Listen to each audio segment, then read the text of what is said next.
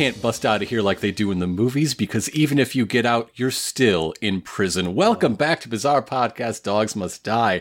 My name is Grant. You can call him Chip, and today we are talking about episodes 13 through 15 of JoJo's Bizarre Adventure Stone Ocean. It was weird to, rewatch these for the podcast because it feels like I literally just watched these because they only came out, right? Like I've read through the whole thing too, but it's just different when it's the actual anime. But in roughly a month, you're going to have that same feeling, but worse. Yep. Like I haven't even been able to get through and like watch all of the final third yet, but I'll get there soon. Anyways.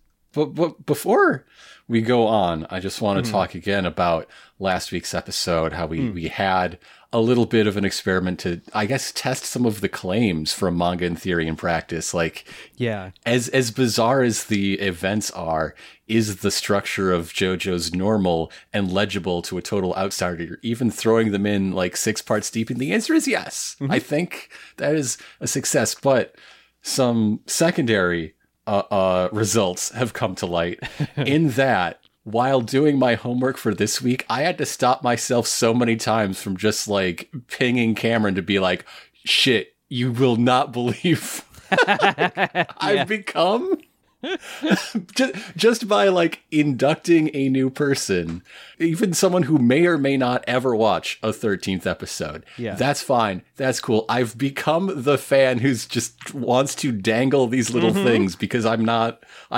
one step higher on the rung now in the pyramid scheme of JoJo's fandom. Yeah. And these 3 episodes certainly have quite a few things that you could just use as a out of context, like a little thing to dangle in front of somebody. They're like, sounds pretty weird, huh? Sounds like you gotta watch it, maybe?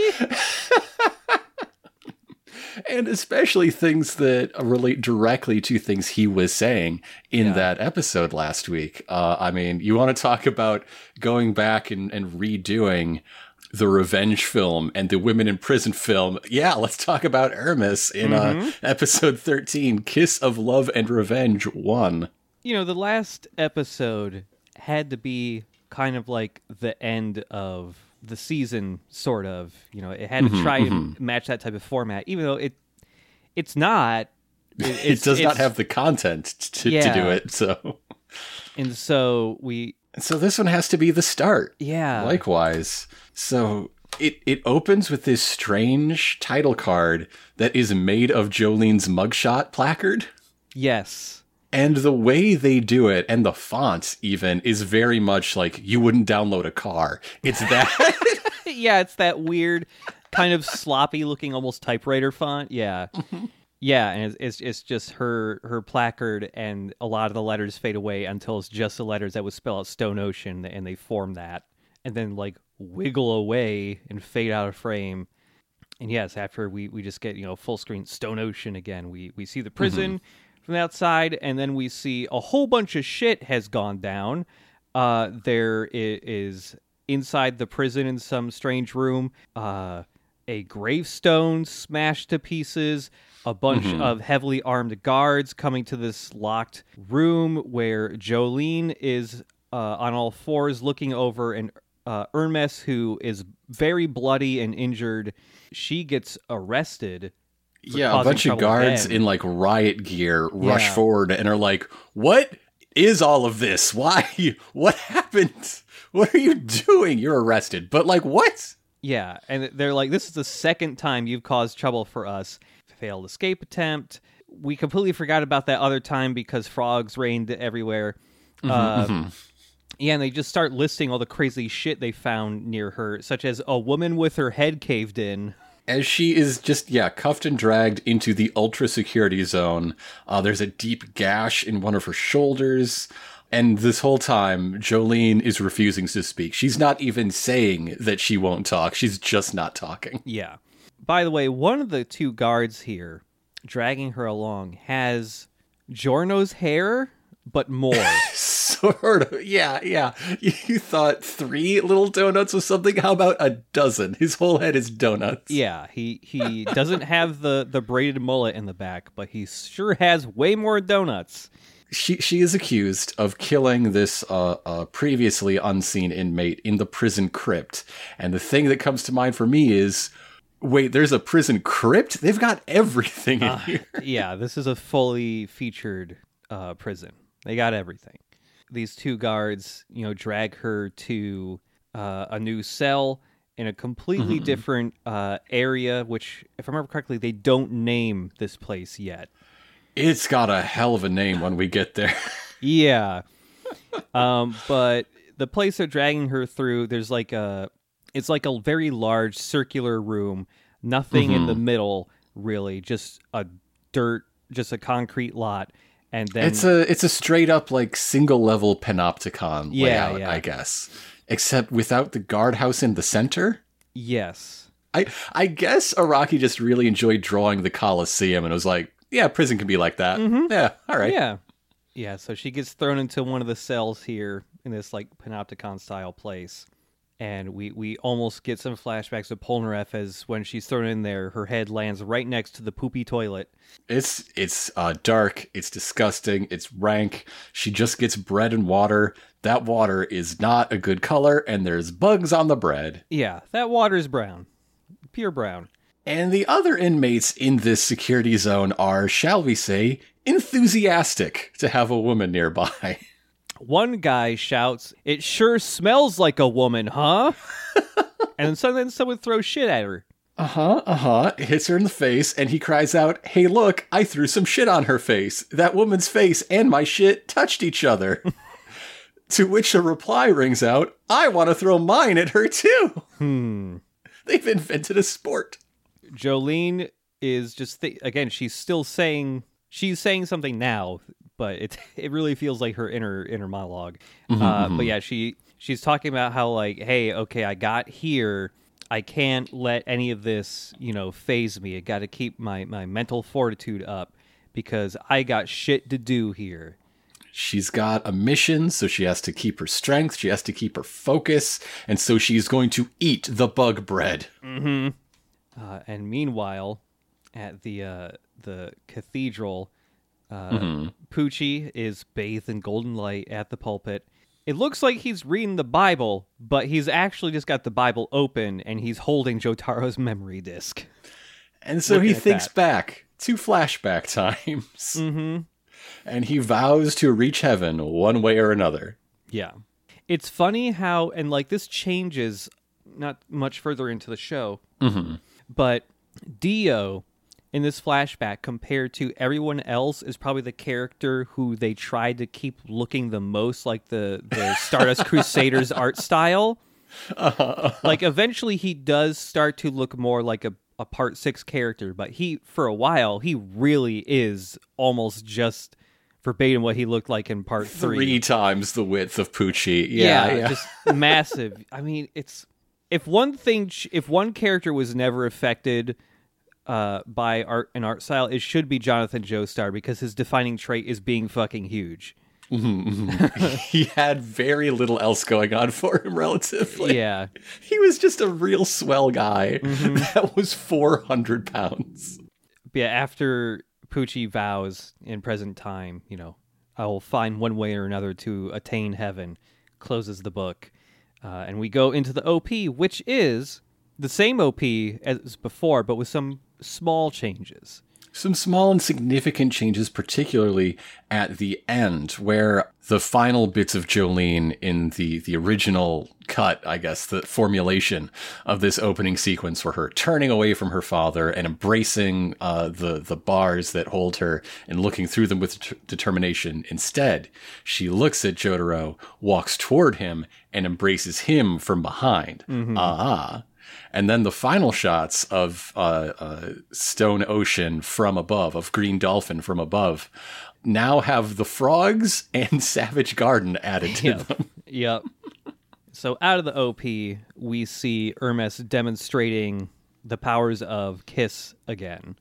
Yes. On some She's pens. Narrating directly to the viewer? No, to her target.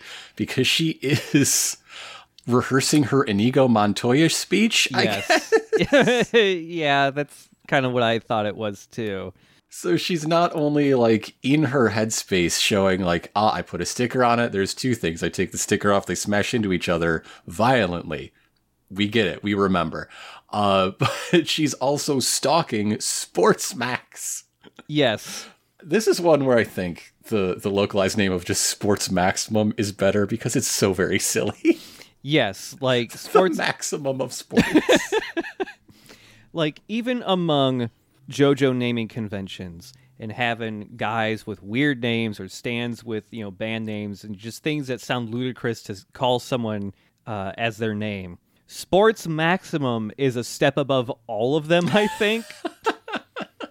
Named, of course, for the Sports Max fashion line, which is very like 60s, 70s mod. Like I think very swinging London when I look at Sports Max clothes, but whatever. Even with a lot of the other character names, it's just like, okay, it's pretty ridiculous for a guy to be named Vanilla Ice, but he's a vampire, so he can do whatever the fuck he wants. This is a guy whose name is Sports Maximum, as if he is the guy who is the best at all sports. Verified. And also, it's just really fun to hear Whitesnake say, Sports Maximum.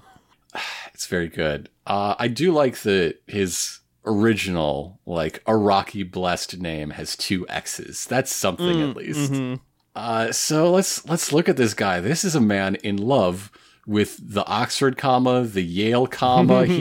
Every comma this man enjoys.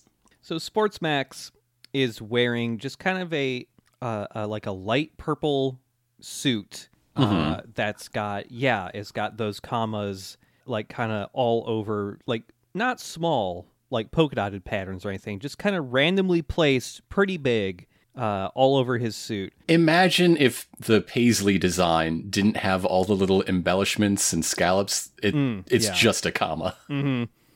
He's got pretty short but like spiked up blonde hair, and then his eyebrows are also commas. Yes they are.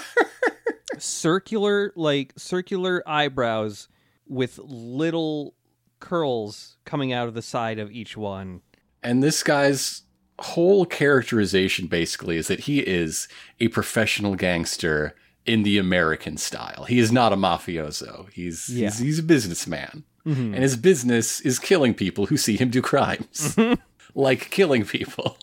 So yes, Hermes is kind of stalking Sports Maximum here, who is currently just picking a rose from a big pot of flowers. And then, there's Father Pucci. He's talking directly to him. And so Hermes just has to leave. This is not the time to kill him. And we see the rose that he had picked suddenly has maggots all over it. Well, that sucks. That sucks. Meanwhile, in the cafeteria, Jolene and FF are in line to get food, and someone cuts in line, and Jolene ain't going to take that shit. And FF is just like, It's okay. Nobody in the world respects Atro, who everyone thinks that I am. It's just how it goes.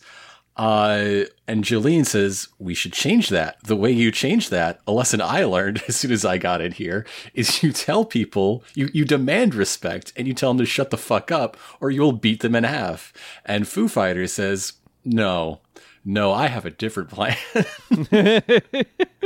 If people didn't respect Atro, it's because she was doing something wrong. So while I pilot this body, I can see all of its instincts and behaviors, so I will do the opposite. Foo Fighters is doing a Seinfeld episode. Yeah. It's the summer of George here in Green Dolphin Prison. God, that's what it is. Yeah, she's just like, Atro's body wants coffee, so I'm going to drink tea instead. Atro's body wants bread, so I'll get some rice. Hey, Jolene, what's the opposite of pork? And Jolene is stumped by this question, as I would be. Yeah. And our lunch lady inmate, our Seven Wonders inmate, is like, hey, the opposite of pork is salmon. Yeah. As if she has considered this quandary before. Yeah. These are all debates that have happened multiple times in prison. There's only so many talking points here. You get bored. Yeah. Eventually, we read all of the contemporary nonfiction, and we have to do something else with our time. Yeah, it feels like that question and how quickly she answers it is like something that gets brought up just as frequently as is a hot dog a sandwich. That type of annoying question. And it comes down to eventually the matter at hand. The opposite of people cutting you in line isn't preventing people from cutting you in line, because Atro would prefer to not have people cut. No, so the opposite behavior is to make more people cut in front of you, even ones that didn't want to. Yeah. So a giant argument breaks out, and FF and Jolene can just like sneak through the crowd that's bickering at one another just to get their food and go. Eureka, it works. This is what happens when your best friend is a weird little alien freak. Yep, I love it.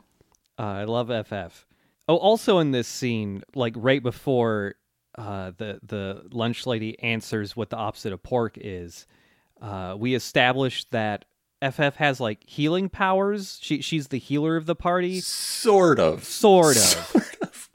What they can do is not heal, but just like caulk your wound closed with pond scum. Yeah, because we can see that Jolene still has wounds from the two places in her abdomen that she was shot. And yeah, they're just glued up with pond scum right now until it fully heals. They have all the healing powers of really good bandages. You know, it's not nothing, but it ain't magic. Yeah. There's like when she's talking about these, you know, the best she can do with her stand power. She's talking about, you know, like the plankton and how well they can form and all that. And like her pinky finger turns into like plankton goo and then reforms into a pinky. And like they're talking about this directly in front of the lunch lady who's just staring at them like, can you fucking just get some food and move? What's the opposite of you wasting my time? Huh? Answer that one. Come on.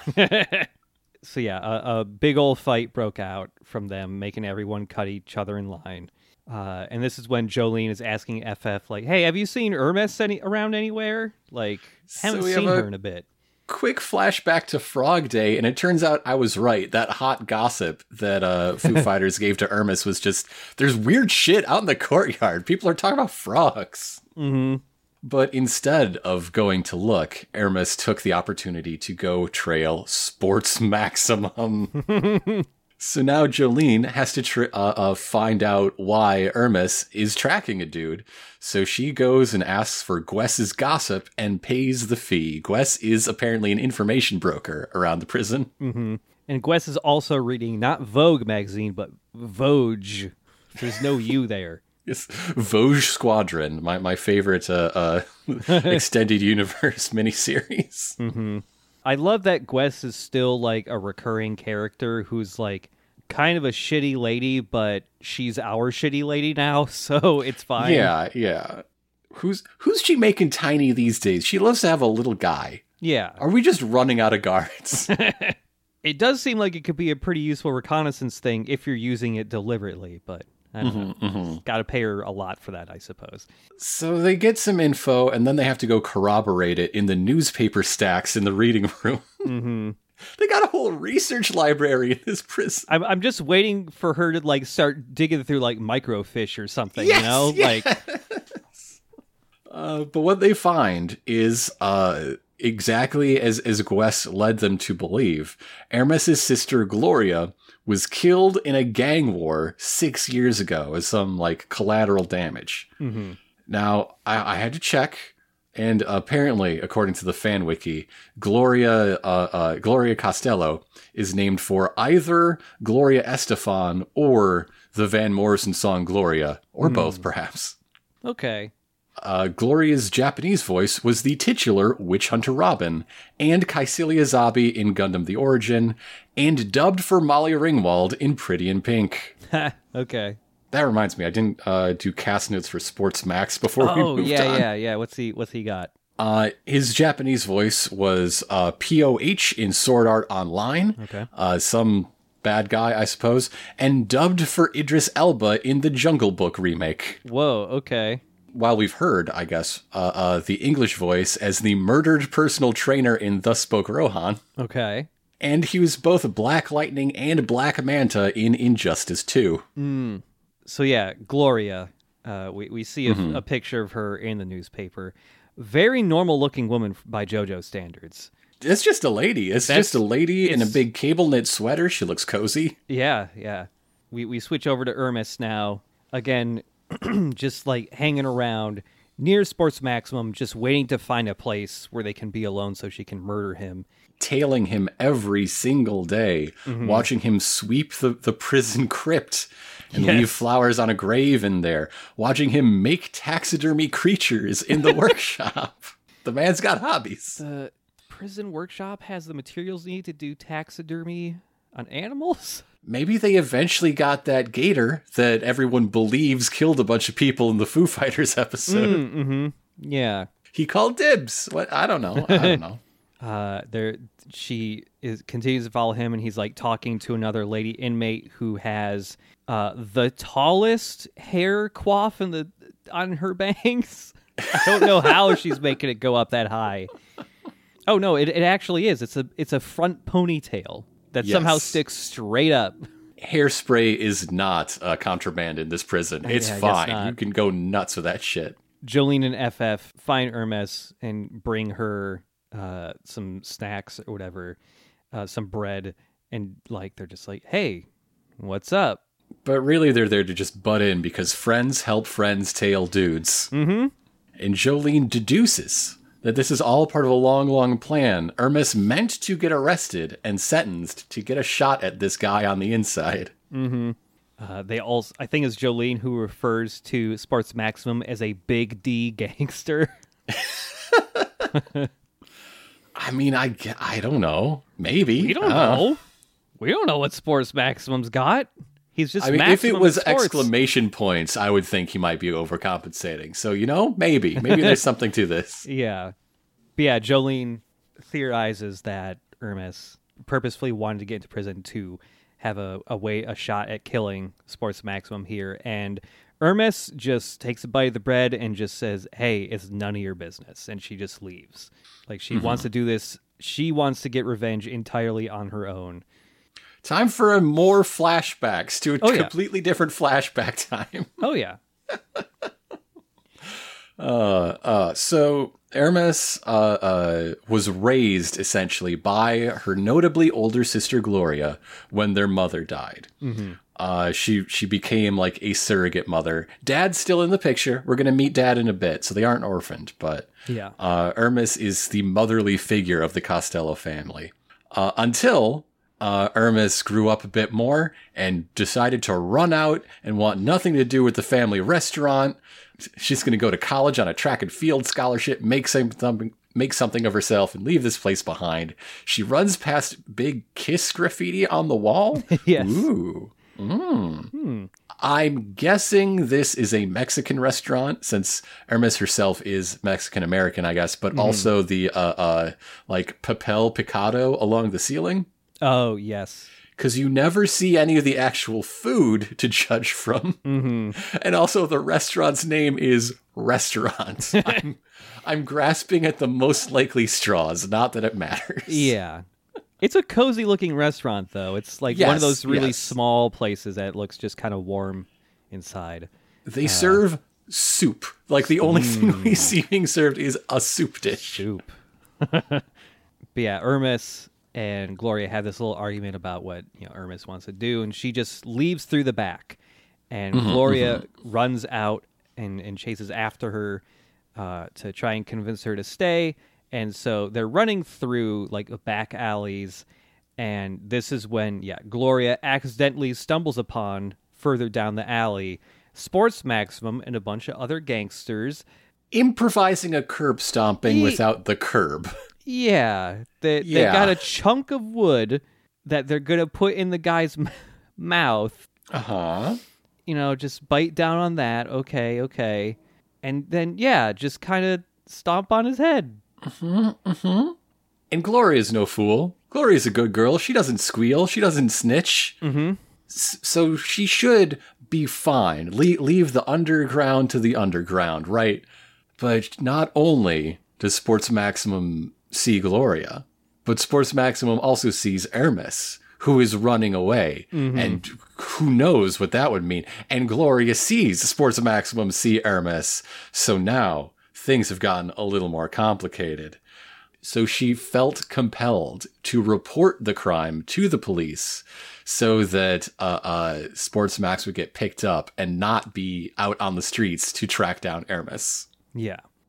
So that's why Gloria's dead. Yeah, Sports Maximum, by the way, sentenced 5 years for tax evasion and grievous bodily injury. And so, like, yeah, we see a scene in the court of that sentence being passed down, and Hermes freaks out. She's had no idea that was the charge, as if, like, that's something that gets sprung on you at the end of the trial. Yeah. It's not a spoiler. You would know, Yeah. like, from the jump that he was not being tried for murder. But yeah, Hermes in this flashback, like, getting held back by cops, just, like, screaming, just like, hey, fuck you, you piece of shit. 5 years isn't enough for you and all that. She threatens the coroner at one point. Yep. And so back in present times, we've got Sports Maximum walking down this hallway, and as he continues walking, he sees a Polaroid of Gloria stuck to a pipe on a wall. As he picks that up, and we see a brief flashback of Hermes seeing, like, the cops with Gloria's retrieved body, like, in a boat. Hermes just says, like, hey, you remember that lady, asshole? And then the pipe and another pipe just smash together and clonk him over the head. And now he's trapped, like, inside the pipe. Yes.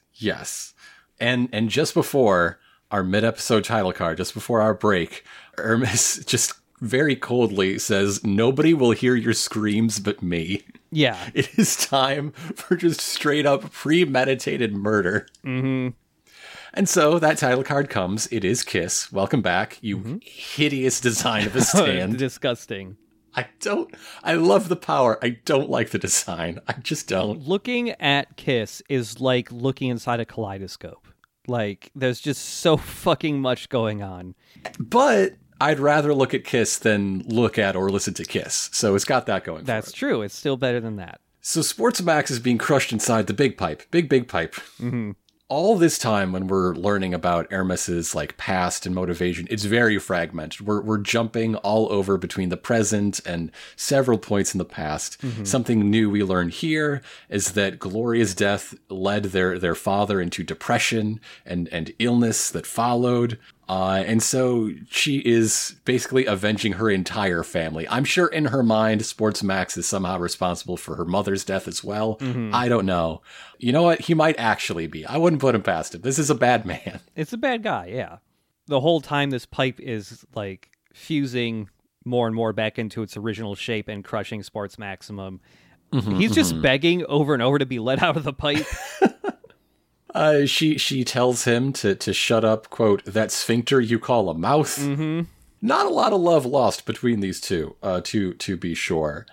Turns out that pipe wasn't doubled, it was tripled. So she destroys another sticker, and another pipe slams in, crushing him further, and sealing the tiny crack that like he was breathing through and trying to, like, squeeze his fingers between. He's totally 100% sealed in there, airtight. Yep. Which is when Hermes opens the valve alongside the wall and reveals what we all probably suspected. This is a sewage pipe. He's in the poop hole. He's going to drown in the poop. He's going to drown in the poop. But as she turns that on, we start hearing Sports Maximum muttering something from the pipe, which is, those resurrecting from darkness, Limp Bizkit, rise and come with me. You want to talk about sphincters you call a mouth? This is Chocolate Starfish era Limp Bizkit. Which, localized, is just Limp Viscit. I don't know what a viscit is. I don't know what a viscit is. All I can think... Did you misspell Vicomte? What are you talking about? All I can think is that V is right next to B on the keyboard. Somebody hadn't come up with the pun name yet, and they just sort of like fat fingered it. And they're like, you know what? It's 5 o'clock somewhere. That's a day, man. Yeah. Oh, Limp Bizkit. Limp Bizkit. Yeah. They were on top of the world. They like Chocolate Starfish and the hot dog flavored water had just come out a few months before this went to publication. Their best-selling album. Even though pretty much every song you remember from Limp Bizkit was on the previous one. That's just the way it goes sometimes. They're still... They got back together. They put out an album a year ago. Or 2 years ago now, I guess. Oh my God. 2021. I just remembering listening to a lot of Limp Bizkit, not because I wanted to, but it's because what my friend liked to blast very loudly while we played Halo co-op together. That's the perfect venue to blast Limp Bizkit. It's basically the only time I've ever willingly listened to Limp Bizkit. So if you ask me... seems like a perfect match, actually. Yeah, it was... I mean, it's certainly a fond memory of playing that in his room for like a whole summer, but it's the only context I would ever do that again, I think. Ever listen to Limp Bizkit. So now we get the tension building part of a stand fight, because Hermes is not yet aware she's in one. So there's just a lot of little things, like there's a pool of blood somewhere that tiny invisible footprints appear in. There's fluttering noises. There's suddenly a finger torn off of Hermes Costello's hand. Mm-hmm. And a lot of tiny, like, puncture wounds begin to appear on her body, on her face. It's coming for her eyes. Oh no. Which is when Kiss punches through her torso. Uh-huh. Not puncturing it, as we've seen, but just, like, using ghost phasing abilities. Yeah. To punch through the user and into the target, saving her eyeball. Mm-hmm.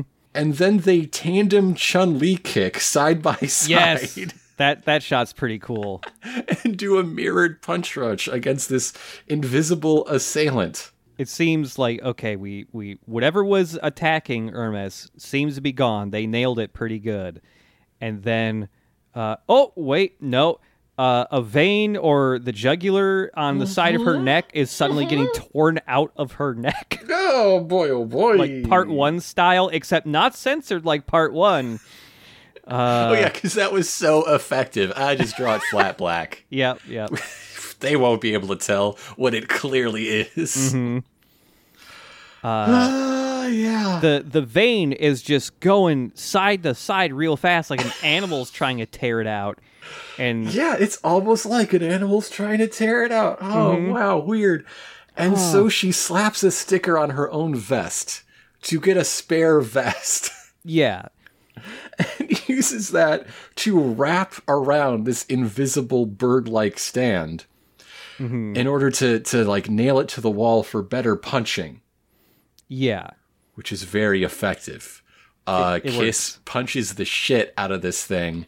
And we, the viewer, notice that the taxidermy bird Sports Maximum made in his, like, independent study hour is broken to pieces as this ghost is destroyed. Yeah. Whew. Cool. Phew. Hermes takes a moment to breathe and harass Sports Max inside the pipe. Just asking, like, hey, are you still there? Are you up to your eyeballs in shit? Did you swallow a bunch of shit? I hope you're eating shit right now, shit master. Yeah, just kicking the pipe a bunch. And that's when she notices the table that the taxidermied, like, crow was on. Parts of her body are always coming out of her body. What is going on here? Yeah. Stop it. But yeah, the table has been smashed up too. And there's like a weird little keychain on the ground. It's like a little bear in a race car on a keychain. And she just sees it slowly getting dragged around the side of the table, and like, hey, what's dragging that? What the fuck? And then suddenly it gets eaten. It's chomped to shit. And yeah, she's just thinking, oh, fuck, does this mean Sports Maximum is still alive? That fucker is somehow still alive in the pipe, sending evil ghost animals at me. And so now we've got a ghost gator Yes, yes. And so they have a foot race. The fastest an alligator can go on land is 20 miles per hour, which is much faster than one would think. That is pretty fast. Yeah, that's scary. Now, as a track star, Hermes's top speed depends on her race, honestly. I don't know. Yeah. If she was a sprinter, I would guess probably like 25 miles per hour. Maybe she did like the 4 mile. I don't know. Yeah. And it's also, like she's gotten her face pecked multiple times. She's missing a finger. That might affect your running speed just from the shock of that. But in any case, we can't really see how it goes because the overland portion of this race is pretty short. As the alligator is about to chomp on Hermes, she jumps up, grabs an overhead pipe. Very, very pipey, this hallway. Very pipe-filled. Lots of pipes. And so she evades its invisible bite. And so it starts just thrashing around, trying to burst open the pipe in which Sports Maximum is trapped. And this is when Jolene and FF show up, going like, hey, what's the problem here? Oh, fuck, there's a ghost gator, and it bites FF's left leg clean off. Clean off, throws it across the room, and Jolene asks, is this a stand attack?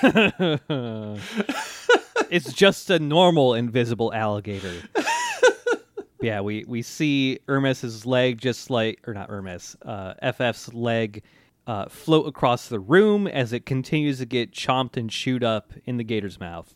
So Stone Free comes out with a great big punch, not toward the last known position of this invisible gator, but Foo Fighters' severed leg in order to shower the hallway with the remaining blood inside it. Why does their leg have blood inside it? She drank a bunch of food coloring. I guess, but the intended effect does take place. We can see this Hollow Man-ass gator by the blood it is covered in. I love the visuals of the invisible gator covered in blood. It's cool as shit. That is the cliffhanger, with a big old blood gator about to chomp down on Jolene's face.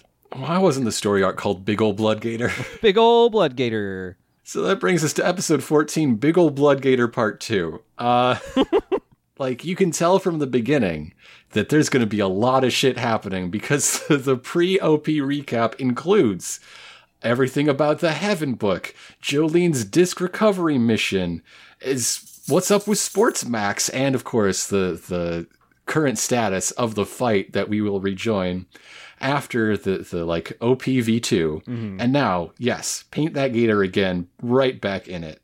So Jolene gets punched into a wall by an alligator. Yeah. And makes a string web like her stepdad Kakyoin in order to find the motions of this invisible assailant. Oh, if only Kakyoin were still around. I never tried to break up my best friend's marriage, but now that she's a mom, that's how it would go. As soon as Jolene is born, Kakyoin and Jotaro have a huge falling out. Yep.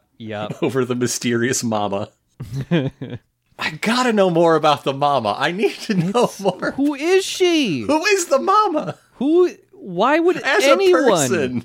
Why would anyone date Jotaro, let alone have a child with him? What did you like about him? What did he like about you? Wow, I really admire your big collection of mounted starfish. What a hunk. Was she wearing a puka shell necklace? And he's like, those come from the ocean. Oh, yes. Wait, there is one reason I can think of. Wow, I like that your dad is, or your grandfather is a real estate mogul with lots of money. There we go. Oh, you're set to inherit at least 1/3 of this international portfolio? You don't say. And that's when we get a whole separate arc where the villain is secretly Jotaro's wife. Does Jolene know she's fucking loaded? I don't know. She doesn't act like it. Josuke's gonna get 1/3 of that shit too. God, I need to see the future story where Josuke gets the world's biggest inheritance and has lost it in 2 weeks. Yes, God. He would gamble. He would gamble that shit. He would be so bad at it. He would buy a bunch of bullshit he doesn't need. He'd buy Okuyasu a race car bed. Yes. He'd get them both matching race car beds. Yeah. But like one's red, one's blue. Yeah. Yeah. Okay, so Jolene with this whole like web out is telling Hermes like, hey, this isn't just your problem anymore because Sports Maximum has a stand. He has something to do with my dad's memory disk and Poochie and all that shit. Yeah. Anybody in here with a stand has got to be part of Whitesnake's plan. Like this, your mission and my mission are the same mission. This whole fight, like as far as like our hero side goes, is a big argument over jurisdiction. Yeah. Like who has the right to kick this guy's ass? Mm-hmm.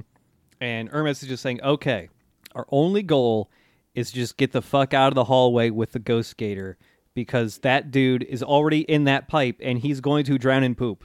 He's like currently in the process of drowning. It's fine. Yeah. And then, shit. Jolene got huge chunk bitten out of her shoulder, tossed around.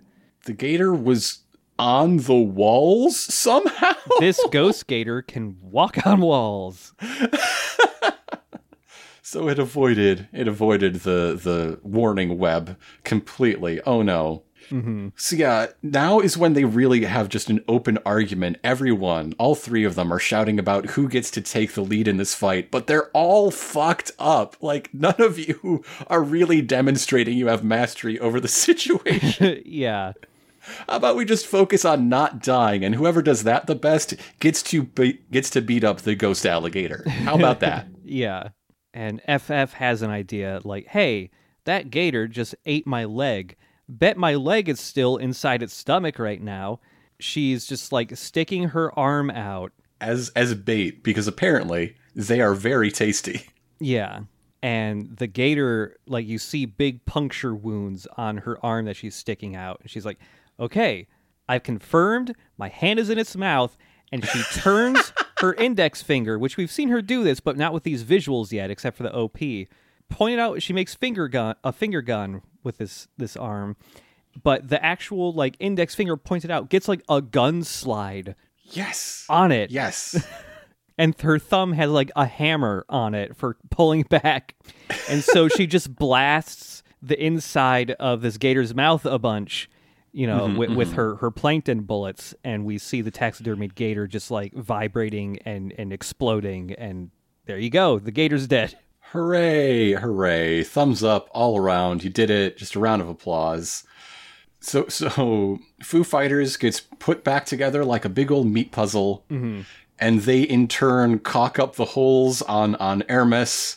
They glue her finger back on. Yeah. And Hermes provides them with a big bucket to drink to like replenish their goo.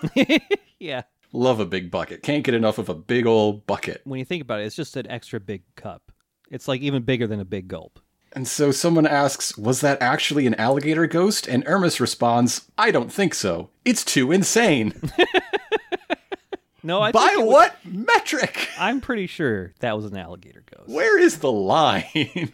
Yeah, as they're like assessing the damage and everything that's happened, they look at the pipe, and the pipe has been opened up. And we see like black handprint stains like on the pipe leading out of it. So somehow he made it out when no one was paying attention. But the counterpoint to an alligator ghost that is much more sensible is that it is an invisible zombie. There we go.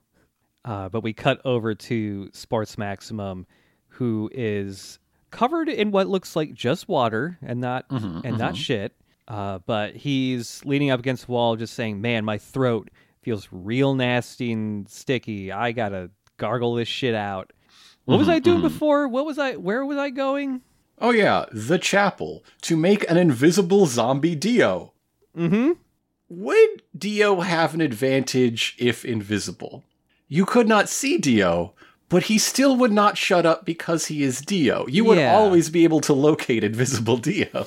I think invisible Dio would just put clothes on and then he would be partially visible and that's good enough. I don't think he wants to be invisible. We know from future scenes that the invisible zombies are clothed, or at least perceive themselves as clothed, while still maintaining invisibility. That's true. I don't know then. But anyway, Sports Maximum is wandering around the prison, trying to, like, shake off that fight he barely survived. Sees a lady, forgets her name, and then is like, well, I'll just call her a bitch then. Okay, that seems fine. Yeah. How about ma'am? Huh? He's being an asshole. He tries to bribe a guard, to get to where he's going. Mm-hmm. Guard doesn't acknowledge him at all, so he just throws the money on the table. And yeah, he's saying all this shit to this lady. She's not acknowledging him. Until he puts his arm around her, because, like, she's not just any lady. She's a sex worker in the prison, and he's like, okay, I got cash and time. And so he puts his arm around her, trying to, like, negotiate a deal, and she does not even recognize him then. She thinks she's being groped by the dude next to her who's silent, and so she kicks his lights out. Mm-hmm. Sports Maximum goes, huh? Did that guy really just try to touch you? I'm going to kick the shit out of him too. And this lady just sees the guy get kicked in the gut by nothing and just levitate into the air from the force of the kick. He's taken a real long time to recognize that he is dead and a zombie that he made via his stand Limp Bizkit. Yeah. And this lady isn't helping by not mentioning the invisible forces acting on the other guy. Yeah. Like, she's just following this guy now because he's unconscious but moving across the floor, and she's just like, huh? And, like, everything she says is just the right amount of non-specific that he can continue in his ignorance. We're having a comedy of miscommunication via prison violence. Yeah, because he's dragging this knocked out guy into the crypt, patting this guy down, notices, like, oh, he's got a bunch of cash tucked under his sleeve, and yeah, she's just seeing money levitate out of this guy's sleeve and talking to him as if he's still conscious. So Sports Max thinks she's talking to him, and but it's boy, we have a laugh here in the aquarium. Takes his pants off, and now he's like on his back with his legs straight up in the air. And I guess that the capstone to the comedy bit is when the lady sees this weird contortionism and is like, wow, you're into weirder shit than me. I'm calling this off and leaving. Yeah. Sports Maximum is still searching this guy and finds a little black case that's got a syringe inside and some vials. And he's just like, oh shit, hell yeah, drugs? Oh, goody. I love drugs. I'm going to do drugs right now. And so he takes this and he injects himself with whatever this drug is. Alvin and the Chipmunks pop out and tell him it's a bad idea. Yeah. It's what was that cartoon special? Cartoon All-Stars to the rescue. Yeah, Garfield's there. Dude, we watched that when I was in like third grade, and I was a very big, for some reason, Garfield fan at that point. And the whole time I was just like, fucking dudes, Garfield's here. He's going to save us from drugs. There was an opening 5-minute speech by one of the Bushes or something. Guys, Garfield. No one gave a shit.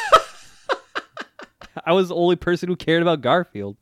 The Ninja Turtles were there, and you're talking about Garfield? Dude, I did not give a fuck about the Ninja Turtles. I gave a fuck about Garfield. I collected Garfield stuff as a child. I went to antique stores and saw Garfield and bought it. That was weird. So yeah, this dude it's drug time, drug o'clock. Let's go. He shoots up this stolen heroin and it pushes out of holes in his arm and then, quote, every orifice of his face. Yep.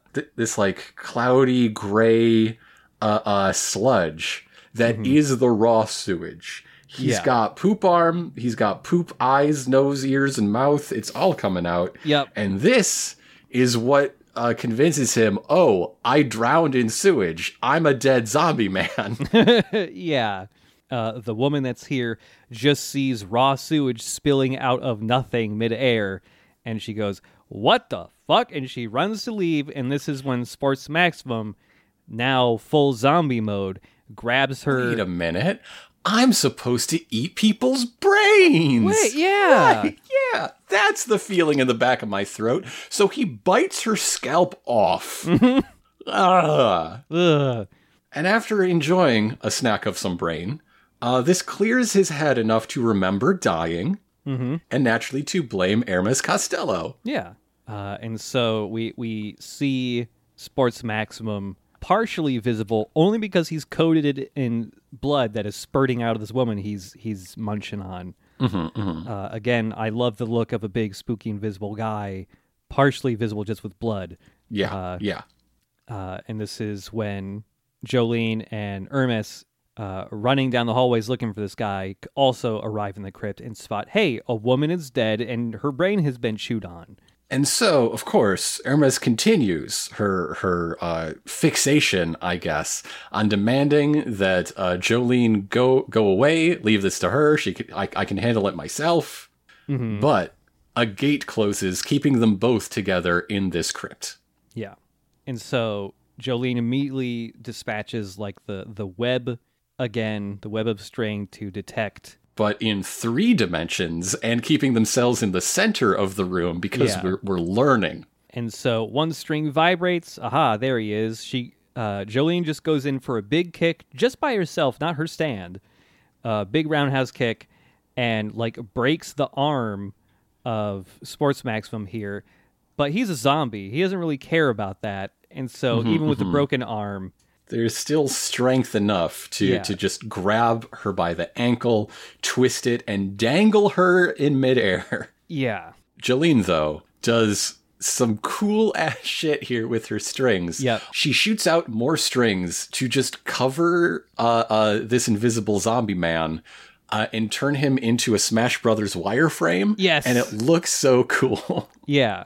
And so as she's punching this this wireframe silhouette, Hermes goes, hey, actually, something bad's really happening. I just noticed while you're punching that silhouette, that dead woman's corpse is twitching and like spurting blood. I think this is a decoy and not Sports Maximum. But before Jolene can do much of anything, she gets punched by the actual Sports Maximum. We get a Limp Bizkit title card. I don't think it fits into his taste. Why is Limp Bizkit here? I don't know. Maybe he had a phase. I don't know. I guess. So back in the action, Kiss is just attacking blindly in every direction. The best defense is a good offense after all. And oh my God, stop arguing about who has the right to punch this guy. Just do it. Just do the punching and figure it out later. Jolene deploys the web again. And this is when they realize, hey, it's not just a zombie goes to that lady in Sports Maximum we're fighting. We're in a fucking crypt. There's a bunch. There's a zombie army in here. There's a whole horde happening in here. So who knows how many zombie ghosts are just approaching now. So Jolene proposes a tactical retreat. She sends out a long string to carry a message to Foo Fighters wherever they are in here. But Hermes, no. Now is the time to do or die. Hermes steps forward. Revenge is what she wants, and she will not be stopped. And she knows that Sports Maximum also wants revenge on her and will feel the same way. So he will not let any of his stand's zombies attack her directly. He has to be the one to land the killing blow. So she's going to draw him out. Yeah. But Sports Max, at least, is the one person here who believes in teamwork today, because she is hoisted by a whole team of zombie mouths biting into all of her limbs to lift her up. Yeah, she's just like getting torn to shit. And this is when, after already getting bitten by a whole bunch of different zombie ghosts, Sports Maximum takes a big chomp out of her skull from behind. But wait, that's not her skull. At least not her only skull. Yeah, she That's a spare skull. So yes, he is biting onto the spare skull she has made with Kiss. And so Kiss delivers a devastating punch just below the bite, where one might expect, the biter's sternum to be, but it's not there because he's a zombie. He's like holding out his own head, like Headless Horseman style. Yes. Yeah, so Kiss's punch she whiffs it. Total whiff. His revenge drive is just as eternal as hers, and he's undead, so eternal really means something in this case. He's going to just fuck her up forever. Mm-hmm. Or is he? Because we learn a new sticker rule. I guess it's not a new rule, but it's a new example of what stickers could do before. All parts refuse together. Even if something that had been duplicated gets broken apart, all of its constituent pieces come back together. Yeah. Which means the chunk of Hermes's second cranium that is inside the zombie guts of Limp Bizkit Sports Maximum. Mm-hmm. I think I just activated a sleeper cell from the Cold War. It is immediately shot out through its zombie guts into her recombined ringing head, which does identify center mass of the zombie chest. Yes. So Hermes kicks through his ghost face. She is a ghost face killer. Whoa. And this was the trap that Hermes had laid out all along, JoJo's trick, because she's not the one that pulled the sticker off. It was Sports Maximum going like, aha, I got you just where I wanted. I know how your sticker works now. And he pulls the sticker off her head just to cause damage to both of her heads just slamming back together. Yeah, she's got to have a real splitting headache, or recombining headache in this case. But that's not the only sticker in play. That's not the only duplicate head in play. So what Hermes has set up...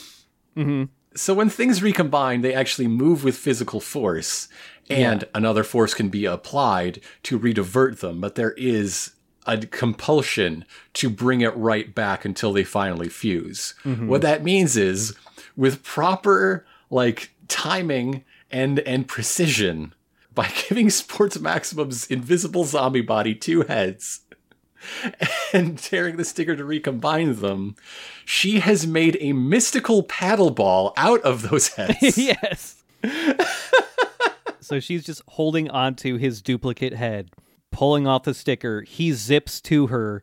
She punches him in the face so hard he goes flying backwards. She puts another sticker on the head, pulls it off, zips him back, and she just does this over and over and over again. And every time there is another flashback to her past and her family and her tragedy and everything that is wound up in this fight for Hermes Costello. It's fucked up. It's fucked up.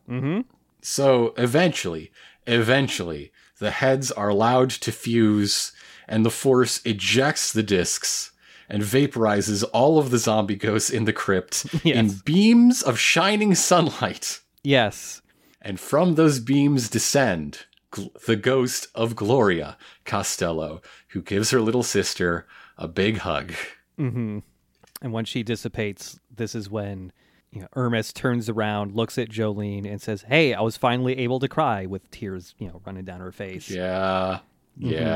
It's good. It's good. It's that thing where every once in a while we remember that these are characters with big melodrama potential and not just big punching potential. If you give your heart to it, it'll do something for you. Yeah, it's satisfying. The her getting revenge in this episode. It's good. It's really reminiscent of Polnareff and his similar grief. In that a lot of the things that really underline it are anime original. How about that? Yeah. So Foo Fighters finally does arrive. And we're being very, very trusting that their body goop has any medicinal properties to speak of. Just really taking their word for it. I get, like, you could be doing this with super glue for all I know. Yeah, seems about the same. But once again, there's a post-credit scene, and you don't have to wait 9 months to find out what happens after it. Yay. All of this activity triggers yet another abnormality alert. Mm-hmm. And this is a post-credit scene to just close the loop, right? We get Jolene's arrest and the bug bread, and she really chomps the hell out of that when she decides to eat it. Damn. There's rage behind that chomp. And that's the end of the end, which brings us to episode 15, Ultra Security House Unit. Uh-huh. My favorite electronica act. So we start off with earlier, before the Sports Maximum fight. There is more to the conversation between Whitesnake and Sports Maximum. You know, just in case you might have missed that post-credit scene, we get the extended cut here. So Whitesnake is speaking about, much akin to how the ratio of water to land is 7 parts to 3. Oh my God! The souls of living things have a perfect set amount. What does that mean? What does it mean? Okay, it's apparently key to maintain the balance of things. Okay, sure. As the population of Earth increases, it wouldn't be a mistake to assume in accordance with that rising number, the same amount of living creatures are in decline. What? The number of souls that exist in full is a fixed constant. Okay. So what's declining? What? Animals? So because of the fixed number of souls, the population growth is what's causing extinctions? Maybe. Is that what he's saying? But anyways, Whitesnake drops that and then goes, wouldn't it be cool if a single person could have lots of souls in them? Or like, even more than that, like a whole lot. What type of power would they have?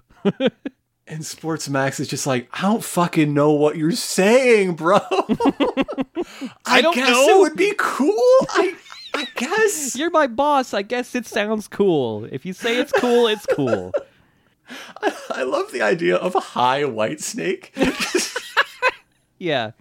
Just rewrite all of his lines to have the same meaning, but instead of like these very like measured pronouncements, it's just like, but dude, though. Sports Maximum, I have my best friend's butt bone. Can you make his butt bone turn into a zombie ghost of my best friend? But yeah, that's what Whitesnake wants Sports Maximum to do. Hey, you can make zombie ghosts out of stuff. Can you take this bone of Dio that I have and make a zombie ghost out of it? Yeah, it's Dio's last remaining bone. He says that all the rest of Dio's remains were vaporized and turned to dust in the sunlight, which means, unless this is a bone from the neck up, that's a Jonathan bone. That's a Jonathan bone. It's a Jonathan bone you got there. Like, you're going to resurrect Jonathan Joestar by accident, and you're going to have the beefiest zombie ghost He's ever going made. to see a car and die. He won't understand. Yeah. Jonathan Joestar is the Victorian child everyone's been talking about. Yeah. You're going to show him just how many rude children your family has born in the future, and he's just going to be like, no, and die from that. Like, I don't know what Jolene's table manners are, but I can bet, just from the way she ate that bug bread, that Jonathan's not going to be pleased. He's going to see how slim and svelte all the men are in modern day society, and he's going to hate that too. But, on the other hand, we live in the age of creatine powder. Yeah. Perhaps he will flourish. He'll get even bigger, yeah. He'll be the healthiest boy ever. Synthol Joestar. That's the way to attain heaven. Oh my god. But when Whitesnake gives this, like, request, he's so up in Sports Maximum's face. Oh my God. He's basically giving him like butterfly kisses. Yeah. If Whitesnake had eyelashes, yeah, he'd be getting that right now. And Sports Max is like, what do you mean? I already did it. I put like glowy energy in this bone. And wait a minute. Whitesnake, there's a chunk missing out of your hand. There's blood squirting out of this unknown person behind a pillar that I'm not noticing. Yeah. What's going on? And it's like, hey, what the fuck happened to the bone? No one knows what happened to the bone. You better start talking, Sports Maximum. Where'd my best friend's butt bone go? Hey, I only had one of those. He's only got one butt. And Sports Max is just like, I don't fucking know what happened to the bone. I can kind of sense it. I think it's moving around on its own. It's too strong to be controlled. And Whitesnake says, basically, let's see how this plays out. Yeah. Oh, good. The butt bone is moving of its own accord. What's the Maybe worst that's that can good. happen? I'll just let it run around like a little feral animal and see what it does. You know, kids this age, they need to really wear themselves out. Yeah. But all this isn't merely a flashback. It is memory CD playback in Emporio's head.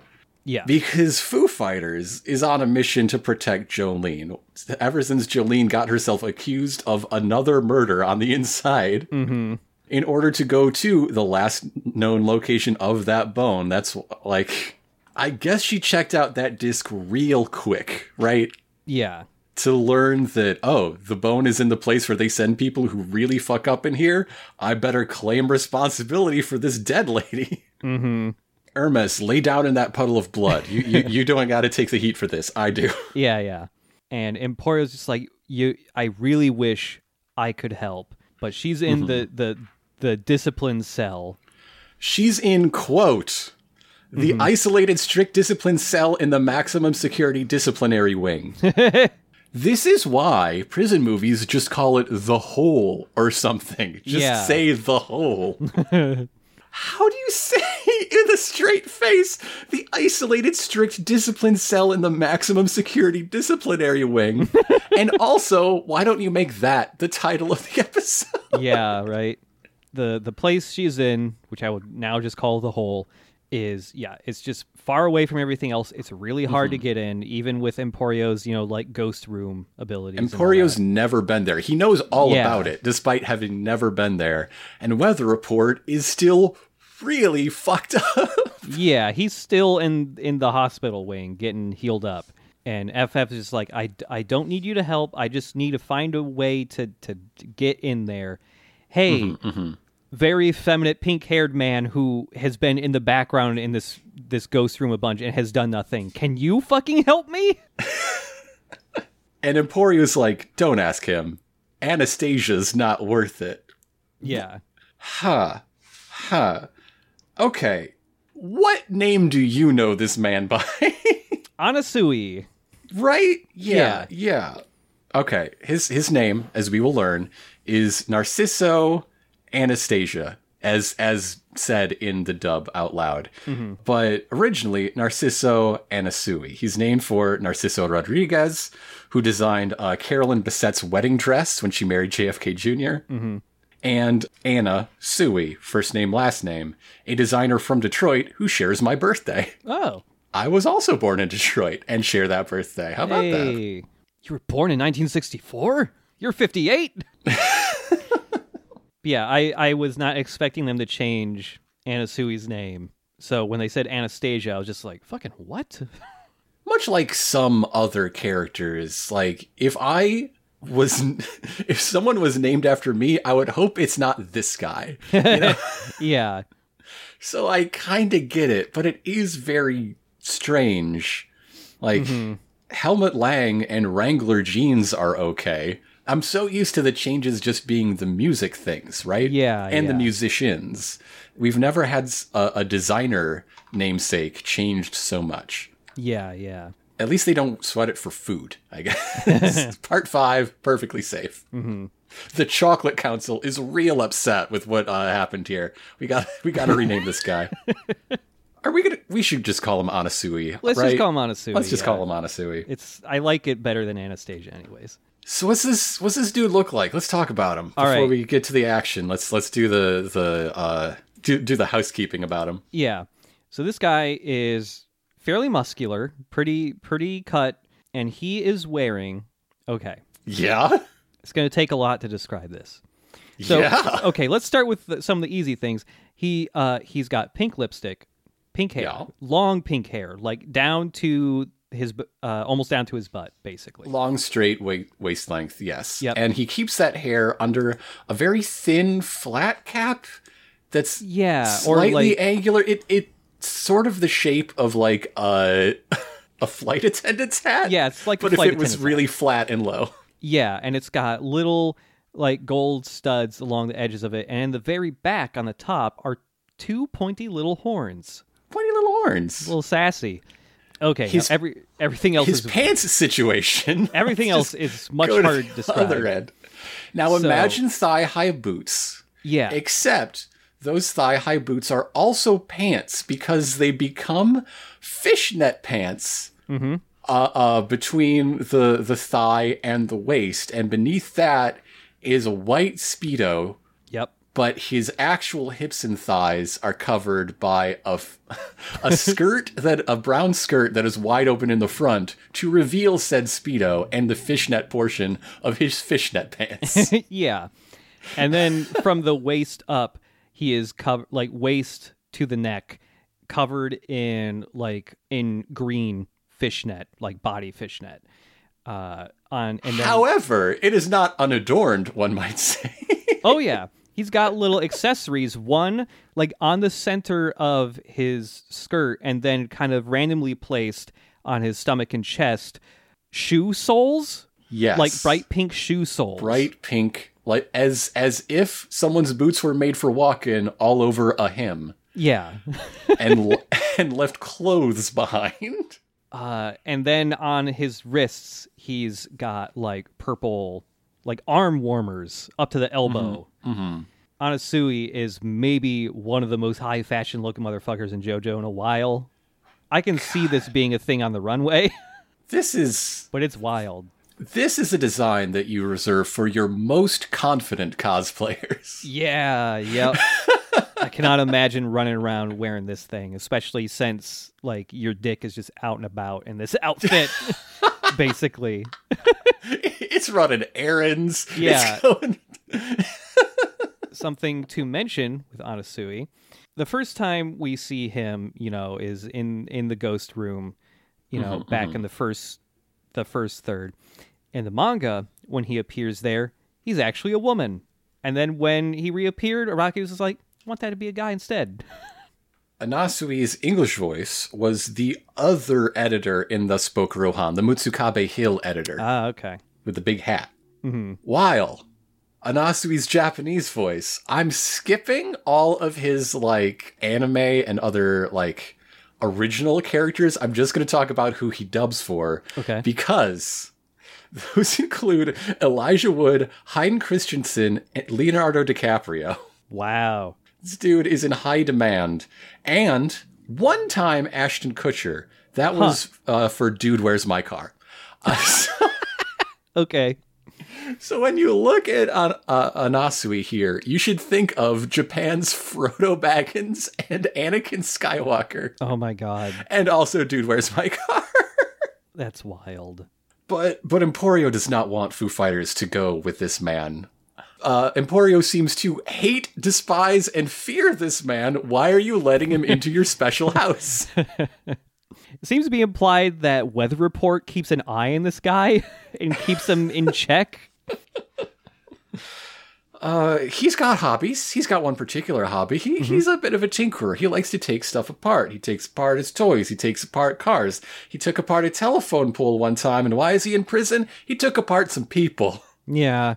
He went to go visit his girlfriend and caught her cheating on him with another guy, and so they died. They were disassembled, as Johnny Five might say. Yep. Oh boy. It's gruesome. Yeah. This all makes Foo Fighters very nervous, but they are very desperate. Emporio just loves to info dump about his friends and He associates. does. He loves it. Talks about how, like, this guy has no place for compassion in his heart. Yeah. He talks about how he went under a psych evaluation and he's 100% sane. What better place to have the sane lunatic murderer than on your side, huh? Huh? And so, Foo Fighters thinks to themselves, how do I get this guy on my side? I know. I will try to brutally murder him on the spot. Yes! I gotta show him how serious I am and blast this dude in the head.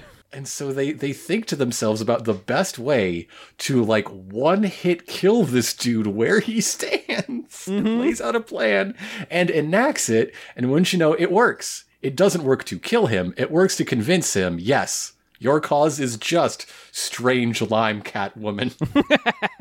So yeah, he puts the book away he was reading. It's just like, yep, okay, I'm gonna do that. And like he wastes no time. He immediately goes to like start his work on this shit. He's just like, oh yeah, there's some shit about like a bone or something too. We'll do all of that. We're gonna do all of that. Bye. He just walks out through the little crack in the wall. And Emporio's like, hey, whatever scheme you've got scheming, don't scheme it. And he says there is no scheme. Is there a scheme? I don't know. Results inconclusive. For now, no scheme. Anasui's just like, hey, so, I don't know, Jolene seems cool. I respect her resolve to, save her father and all that shit. I don't know, it's admirable. Also, I want to marry her. I want to keep her alive so I can marry her. And then he's like, do I have your blessing? I have to have someone's blessing before I can marry her. It's apparently the approval of a slug monster is what really makes weddings official. Florida's weird, man. I don't know. Pretty sure Foo Fighters has no idea what a wedding is yet. If she's at a wedding, she's going to make a fucking scene. Yeah. And I would love to see it. I want to watch that scene. I It do seems want like to a watch good that scene. scene. Yeah. And so this is when Anasui just starts running for it towards a closed, like, high security gate. He's got a plan to get through that gate somehow, and this is when he manifests his stand, Holy Diver. Diver Down, you mean? Oh, Diver Down, excuse me, not Holy Diver. Yes, Diver Down, the Van Halen album. Yeah. Half covers. This is where Van Halen's Pretty Woman cover comes from. Diver Down, which is localized as Diver Drive. Sure, why not? Okay. We get a decent enough look at it as it does one thing. Yeah. But this is a teal humanoid stand that looks like it's meant to be like a full scuba suit, right? Yeah. Yellow piping running over the limbs and under the pecs, and great big D's all over it. Somewhat embellished D's, halfway between a normal font and the Detroit Tigers logo, right? Yeah. And those are in a sort of neon pink matching its user's hair. There is a actual scuba tank strapped to the back with hoses going up to beneath the faceplate. This thing's face is a faceplate. That's pretty cool. Yeah, I like its face. So it's got 3 holes for eye, or 6 holes for eyes, 3 on each side. They're stacked vertically, with the center hole being the larger one. And those seem to be like the actual eyes, because when you see Diver Down pop out and like kick this door, those holes actually squint. They squint. He scowls and they squint. So yeah, that's what this stand does. It is summoned to kick a door really hard. And it like its foot like leaves a print like half an inch deep into the door, which then slowly fades away. And the door got kicked so hard that a bunch of guards in riot gear come to check out what's going on with this door. And by the time they get there, the kick comes out of the door and kills them. Yeah. And so Foo Fighters looks at Emporio and is like, delayed action. And Emporio says, yes. Yep. It's delayed and that's action. a wrap on Anasui for the day. We'll see Anasui more some other time. Yeah. I am interested to talk more about Diver Down's power, because just like the delayed action things, it's like, okay, that's simple. But also this stand power gets a little muddy for me later on, because it feels like it's a power based around inherent properties basically all stands already have. So, yeah. Yes, the superpower of precision. Yeah, precision. But before we cut from this scene, it does end on a freeze frame of Anazui and Diver Down wrapped around each other like stripes on a candy cane. Yep. In a very JoJo pose. Yeah, like we've seen some poses from like Giorno where he's pretty wrapped up in his own stand, but this is the closest a user and his stand have been. I think they fuck maybe. I don't know. I don't know. There's Giacchio. Oh yeah, that's true. And so our mid-episode title card comes, and is it Diver Down? No. It's a stand we haven't seen yet and are just about to be introduced to. What? It's called Survivor, whatever that is. Let's find out. So back in flashback times. Yeah. Dio is building a model ship and it appears to be a War Games fan. Because... Yeah, Dio likes to make himself a diorama back in the 80s. Yeah. And also appears to just be crashing at Poochie's place. Like, he's in a totally different outfit. They're just hanging. Yeah, so Dio is wearing, like, kind of the outfit he wears at the end of Stardust Crusaders when he takes his jacket off. But this shirt has exposed shoulders. There's just a lot more holes cut into the chest. It looks a lot more like he's about to go to the club. Or even more than he did before. Poochie, I'm planning on fathering an Italian boy. And this is like the first scene we see where Dio is looking more like a Part 6 character, where he is less buff. The muscles are kept in the coat, clearly. Yeah. And so Poochie is just like making conversation, as anyone who loves Dio would. Time to ask about lore. Hey, Lord Dio, in your opinion, what's the weakest stand? In, like, you know, their statistics and shit. Yeah, and Dio immediately goes, like, there's no such thing as that. It's all about how the powers are applied. And then I love this because it feels so almost like fourth wall breaking, where... But, you know, like when fans talk about these things. When, like, children are talking about who's the strongest guy, like in that way. And so Dio's like, okay, fine. Here I go. The example he gives is who would win in a fight between Stallone and Van Damme. Yeah. It's Van Damme. That's obvious. There's no discussion here. Yeah. Which one can do the splits? Yeah. So Dio starts to give Poochie story time to introduce what he thinks is a very bad weak stand. So we go back to 1982. This is apparently a secondhand story because Dio was still in the ocean in 1982. Yeah. There are 6 hikers who get lost and die in the mountains of France. But when they're found, there's evidence not of starvation, but of a struggle, an incredible struggle. They all fought one another to the death. They punched each other until their bones shattered, and someone bit through a rock. Yeah. And we see like a very quick animated shot of 2 muscly arms punching each other so hard that they completely collapse in on themselves, and like the bones and muscles just shoot out every direction. See, while they were hiking, these hikers met some local guy in a cabin, and one of them said he was smelly. Yeah. And he got so angry about this that he sent electricity at them through wet dirt. And this electrical signal... Okay, this stand makes people really pissed off. Yes. The way Survivor works is you literally die mad about it. Yeah.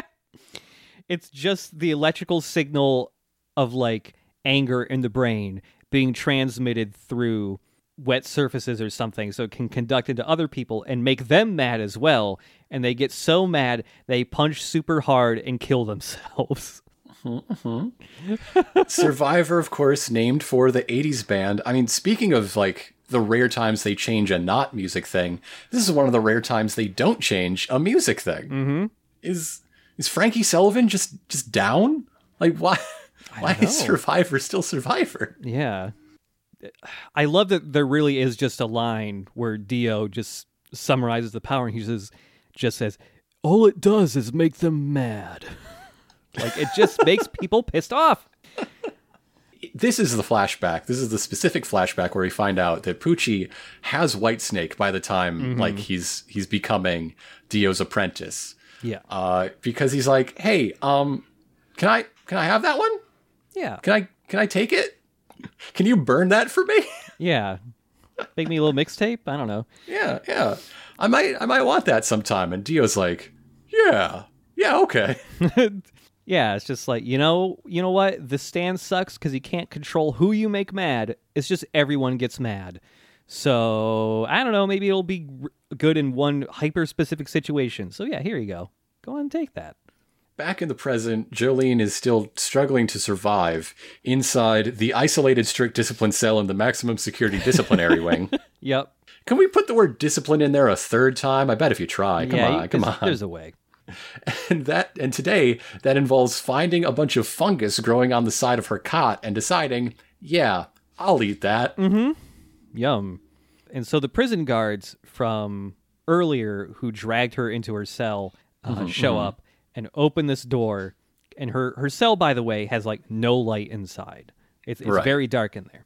And they Why shine the mushrooms like it so much. Yeah, and they shine a bright ass flashlight in there, which makes Jolene like scurry under like to the side of her bed because it's hurting her eyes so much. And then I was going to say like a cockroach until one of the guards says that, so I didn't put it down. and the guards laugh about it, and the I think the Giorno haired one is just like, "Hey, told you she'd scurry under the bed like that. You owe me $20." Like they're just betting on stupid shit. They're big betting men. They're even betting on the Marlins game coming up tomorrow. So our story began in November. That's not the baseball season. If the Marlins are playing again, not only are we in 2012, we're in April at the earliest. Do you know what that means? What? We are in the height of Coney 2012. Oh no! God damn it! No, I had forgotten about Coney 2012. Honestly, That's what he wants. I guess so. Yeah. Guess so. It's well, it's like, hey, let's bet on the Marlins game and all that shit. They also just they have a fire hose. I guess this is the shower they were talking about. Yeah. They just start blasting Jolene with the fire hose. And I guess they've been blasting everyone else with the fire hose too, because the whole central area of this like panopticon thing is just covered in water. And one guy gets the other guy a little wet. He's pretty ticked off about that. Hey. So he just like bops him a little bit. And the other guy's like, hey, why you bopping me? Huh? And they start shoving. And this little accident starts to become a big fight. And there's little electricity flashes going around in the ground, the wet ground between their feet. Survivor is active. And So like, these guards have names. yeah. These guards are named, one is named for Vivian Westwood, who designed the wedding dress featured in the Sex and the City movie. Mm-hmm. And the other is named for Sonia Rikiel, the Queen of Knits. Huh. But with all of the, like, transliteration, Rikiel became liquor? Yes, I remember when in hearing liquor, and I was just like, fucking, what is this named after? I know it's something, but... Liquor is the guy with the dozens of hair donuts. Yeah. And he seems to be breaking free of Survivor's control. He's de-escalating, he's apologizing, he's smoothing things over. Until... Turns out he wasn't. He was just calming his compatriot down in order to open him up for a cheap shot to the eye, and blood from Westwood's eye splashes on Jolene's face as her mouth hangs agape, wondering what the fuck is happening out here. And so, like, one guy, he got his eye punched. He got punched so hard, a portion of his upper lip has been completely torn off, and you just see exposed gum, like almost up to his cheek. Like, oh man. The other guy, he punched so hard that two of his fingers are broken, and like the bones up to like the second knuckle are just sticking straight out of his fingers. And from here on out, the rest of this episode is just guys being dudes, you know? Yeah. I love to look at my platonic friend and say, I'm getting excited. Every single muscle is a gorgeous work of art. Yeah, you're constantly And then seeing... murder him in a rage. Yeah, you're constantly seeing freeze frames of these guys fighting each other, and they're seeing like X-ray vision of like their opponent's like musculature, and it's not just musculature. They're getting real excited about it. They're getting really excited about it. And also, when you see the musculature like overlaid on top of the person, it's like sparkling and golden and like beautiful looking. These guys love to be strong. Yeah, the raw beauty of battle. So the two of them square off in a standless punch rush. They do the thing. Yes, they're doing a punch rush just as guys. And Westwood wraps up Liquor here and puts him in a leg lock that includes bending legs in ways legs do not bend, with some crunching noises. Very crunchy noises. It's bad. Oh. And Jolene, looking still mouth agape at all this, is like, there's a weird ass stand attack happening right in front of me. What is the situation here? Yeah. And the winner of that fight is just like screaming at the sky, shouting, "I am a golden god." Oh, we should also probably describe what Survivor looks like. We've seen it a couple times now, just like appearing in the ground. Survivor is not a stand. Survivor looks like a treasure. Looks like an uncharted treasure. Yeah, it looks like a cursed treasure specifically. It's a golden ring, essentially. Yeah, with like kind of offset from the center, a little evil face with kind of like ruby eyes and like weird insect teeth, like mandibles and teeth on the bottom. And then it's just got all these weird kind of like biological looking wiggly lines kind of extending from the head and then connecting to the outer ring. It almost kind of looks like entrails, sort of. That's basically Survivor. It's just a weird little looking treasure thing that sometimes is visible on the floor as it makes people really mad. Yeah. And so then we cut away. We cut back to Poochie, who is looking at his Bible and reciting Matthew chapter 7, verse 6, but cuts out the middle bit. It keeps the part about, don't give that which is holy unto the dogs, lest they trample them and turn against you. He skips the part where we get the phrase pearls before swine. Yeah. This verse, lots of interpretation around it, specifically about who are the dogs and the swine meant to be in this metaphor. Which verses do we read it in a connection with? Is this related to earlier parts of the sermon? Is this related to the parable of the sower? Who are the dogs? Jesus, Who's the dogs? You got to settle this debate about the dogs, bro. It's causing lots of problems. You can learn more about this on the Wikipedia page for Matthew 7:6, which includes uses in pop culture that says, quote, "In the 6th story arc of JoJo's Bizarre Adventure Stone Ocean, the antagonist Enrico Pucci recites the verse word for word." It says word for word. But it's not. It's not in the anime. Is it in the manga? And if it is in the manga, that is a difference between the anime and the manga that is not listed in the equally fine-toothed section on the JoJo wiki page. Oh my god.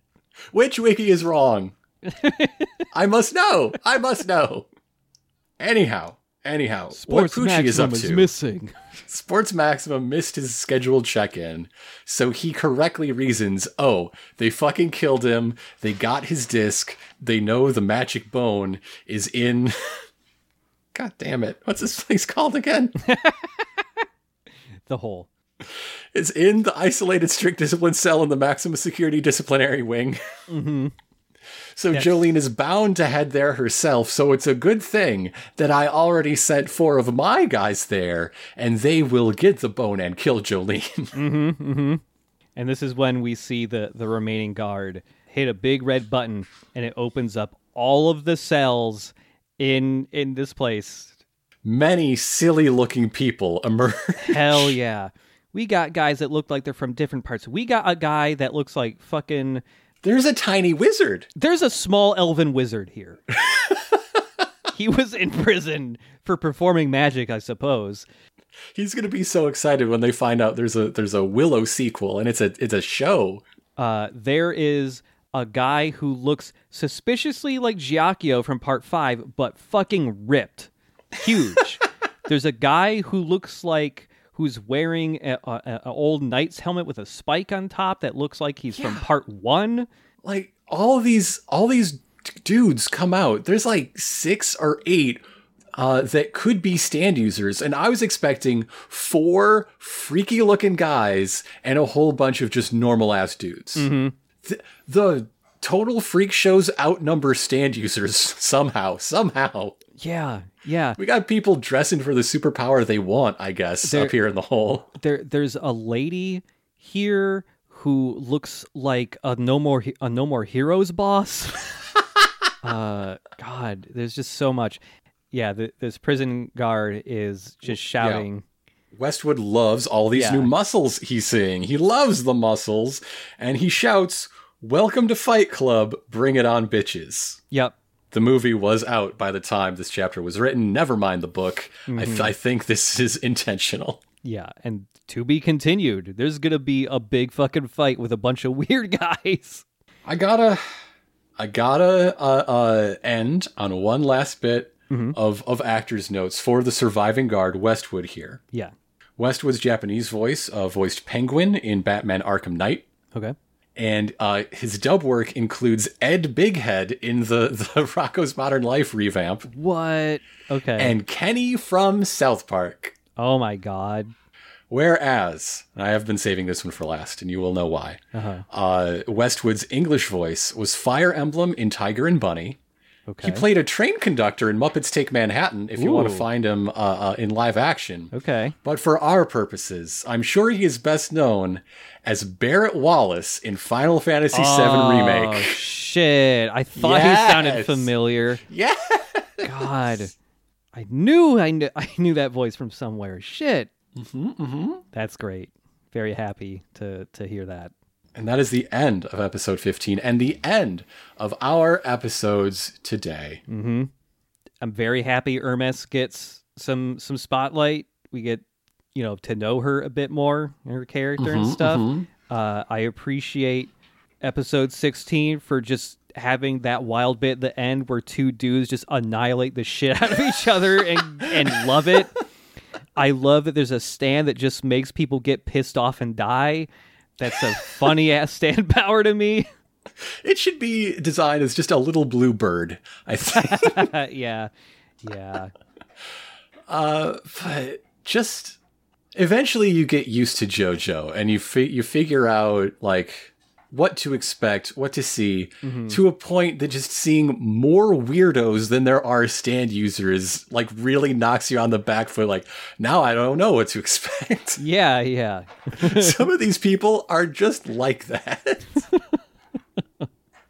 I love the contrast between the goals of Jolene and Poochie, because Jolene's are so straightforward and easy to understand, and Poochie's are just like, he is winging it and doing crazy shit that I don't understand. You want to attain heaven. How do you make a Dio? What are the ingredients of a Dio? Yeah, you got a bone, you had a guy touch it so you could make a zombie ghost of the guy, and now the bone like sprouted little bone legs and is running around the Panopticon, the Battle Royale zone. My big question for Dio's special bone right now is like, has Poochie found the information in the Jotaro memory disk that he's looking for? Right. Or does he want a Dio as a second path to that same information?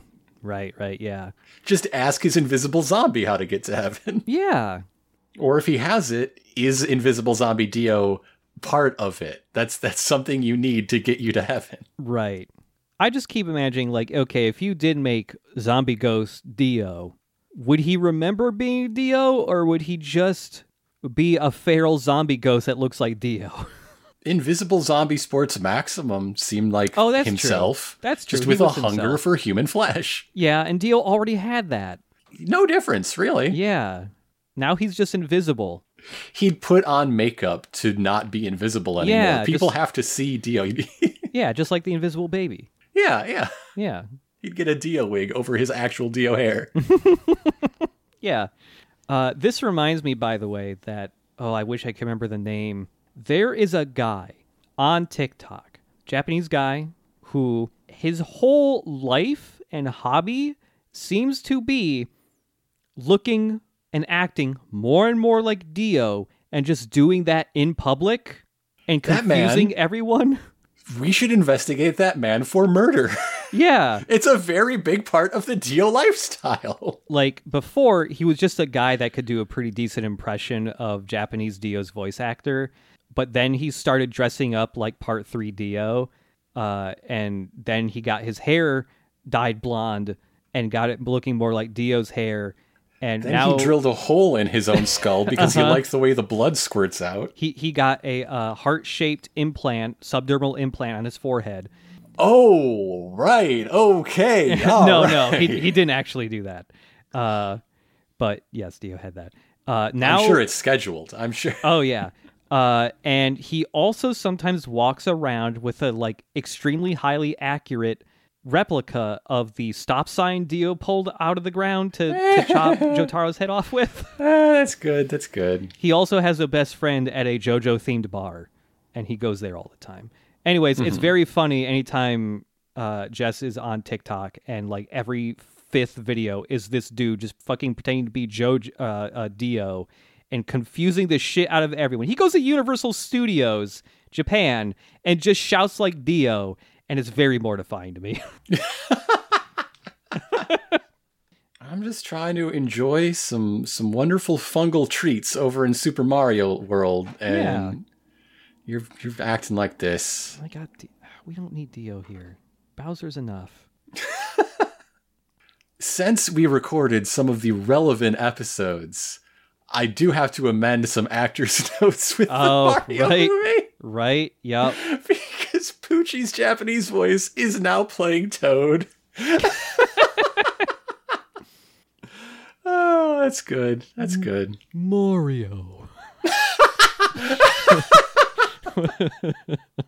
And with that, we're going to be coming back at you in 1 week's time with episodes 16 through 18. That's The Secret of Guard Westwood, Enter the Dragon's Dream, and Enter the Foo Fighters. Mm-hmm. Episodes 16 through 18. Gonna get through at least one, I have to assume, of these four crazed assassins. Yeah. In the Ultra Security House unit. There's a lot of guys to get through all of a sudden. There's a lot of guys! This almost, like, if this were a different manga, this would just be a season-long tournament arc. When the big guy sends 4 lieutenants, that's the second to last thing. Like, right? They're doing, like, the 4 Heavenly Kings reference. And then you beat up the big guy at the end. Yeah. And yet we're only halfway through the show. That's how it was in G Gundam, gosh. Yep. But before we go, I'd just like to thank everybody for joining us, having a good time with us. There are 2 things I want to remind you of. First, we do have a Patreon. The show is Patreon supported. We don't plug it very often. Rarely enough that I don't think we have in all of part 6 yet. It just slipped my mind. Yep. So if you would like to just contribute to that, it is there for you at patreon.com/ChipAndIronicus. And we'd really appreciate the support because it helps pay for costs that we have. Yep. And that's really good stuff. It's really good to have that covered and not have to worry about it. Mm-hmm. Also, this is going to be maybe the last time I plug 6 Feet Under's Mouse Guard campaign, because we are recording this on the day that the finale drops, which means that by the time you're hearing this, it's been out for a bit. That's how things go. But I'm so excited for that big green publish button to be pushed later this very day I'm saying these words and have it out in the world. If you haven't caught up, I encourage you to go listen. It is, as a finale, it's obviously a story that pays off a lot of things going on, but I think it's interesting in its own right. It is more of an audio drama than it is a game. In fact, there is no game in the finale. Oh, wow. And it's just a story of, I guess the final note on the log line of history is big, mice are small. So yeah, go check that out. And then listen to the 2-part epilogue that by now is also up behind it, where the game comes back and interaction comes back. And it's much more lighthearted and a lot of fun. It's so crazy to see that that's like reached its end. I'm proud of it. I'm happy. Nice. So yeah, go check that out at 6 Feet Under, SIXFEATSUNDER.com. There you go. It's done. It's finished. It is all wrapped up in a bow, and I'm really, really proud of all of those facts. It's really crazy that, like, I think it was entirely unintentional too, but like all of our projects, both yours and mine, have like started up again at roughly the same time. Yeah. There is this period. We are talking to you from December. So from this moment, it's when Final Fantasy VII Remake is uploading again. It's when JoJo's Dogs Must Die is back uploading again. That finished its scoring and is just out and finished in the world. Gextra Life was just a few weeks ago again, and slightly more recently finished its mirroring onto YouTube, where most people are going to see it, aside from the live audience, of course. If Riverdale weren't a spring premiering show for its final season, I'd add that on the pile, but that's not my fault. Blame Roberto. And who knows? Maybe Mario will come back. Maybe Mario will come back with the news of Toad being voiced by Poochie. That's what we've been waiting for. That's what we've been waiting for. Yeah, now Mario has to come back. Go check out all that stuff we talked about. Go check it out. It's all good. It's good. I wouldn't put it out if it wasn't good. Yeah. How about that? Exactly. Have faith. But yeah, until then, see you next time. To be continued.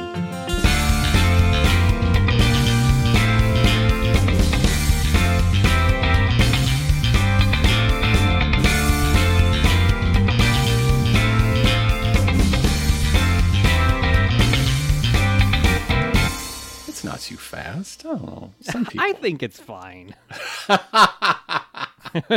After years and years of practice. Yeah, it's fine. It's the most familiar cadence possible. It is.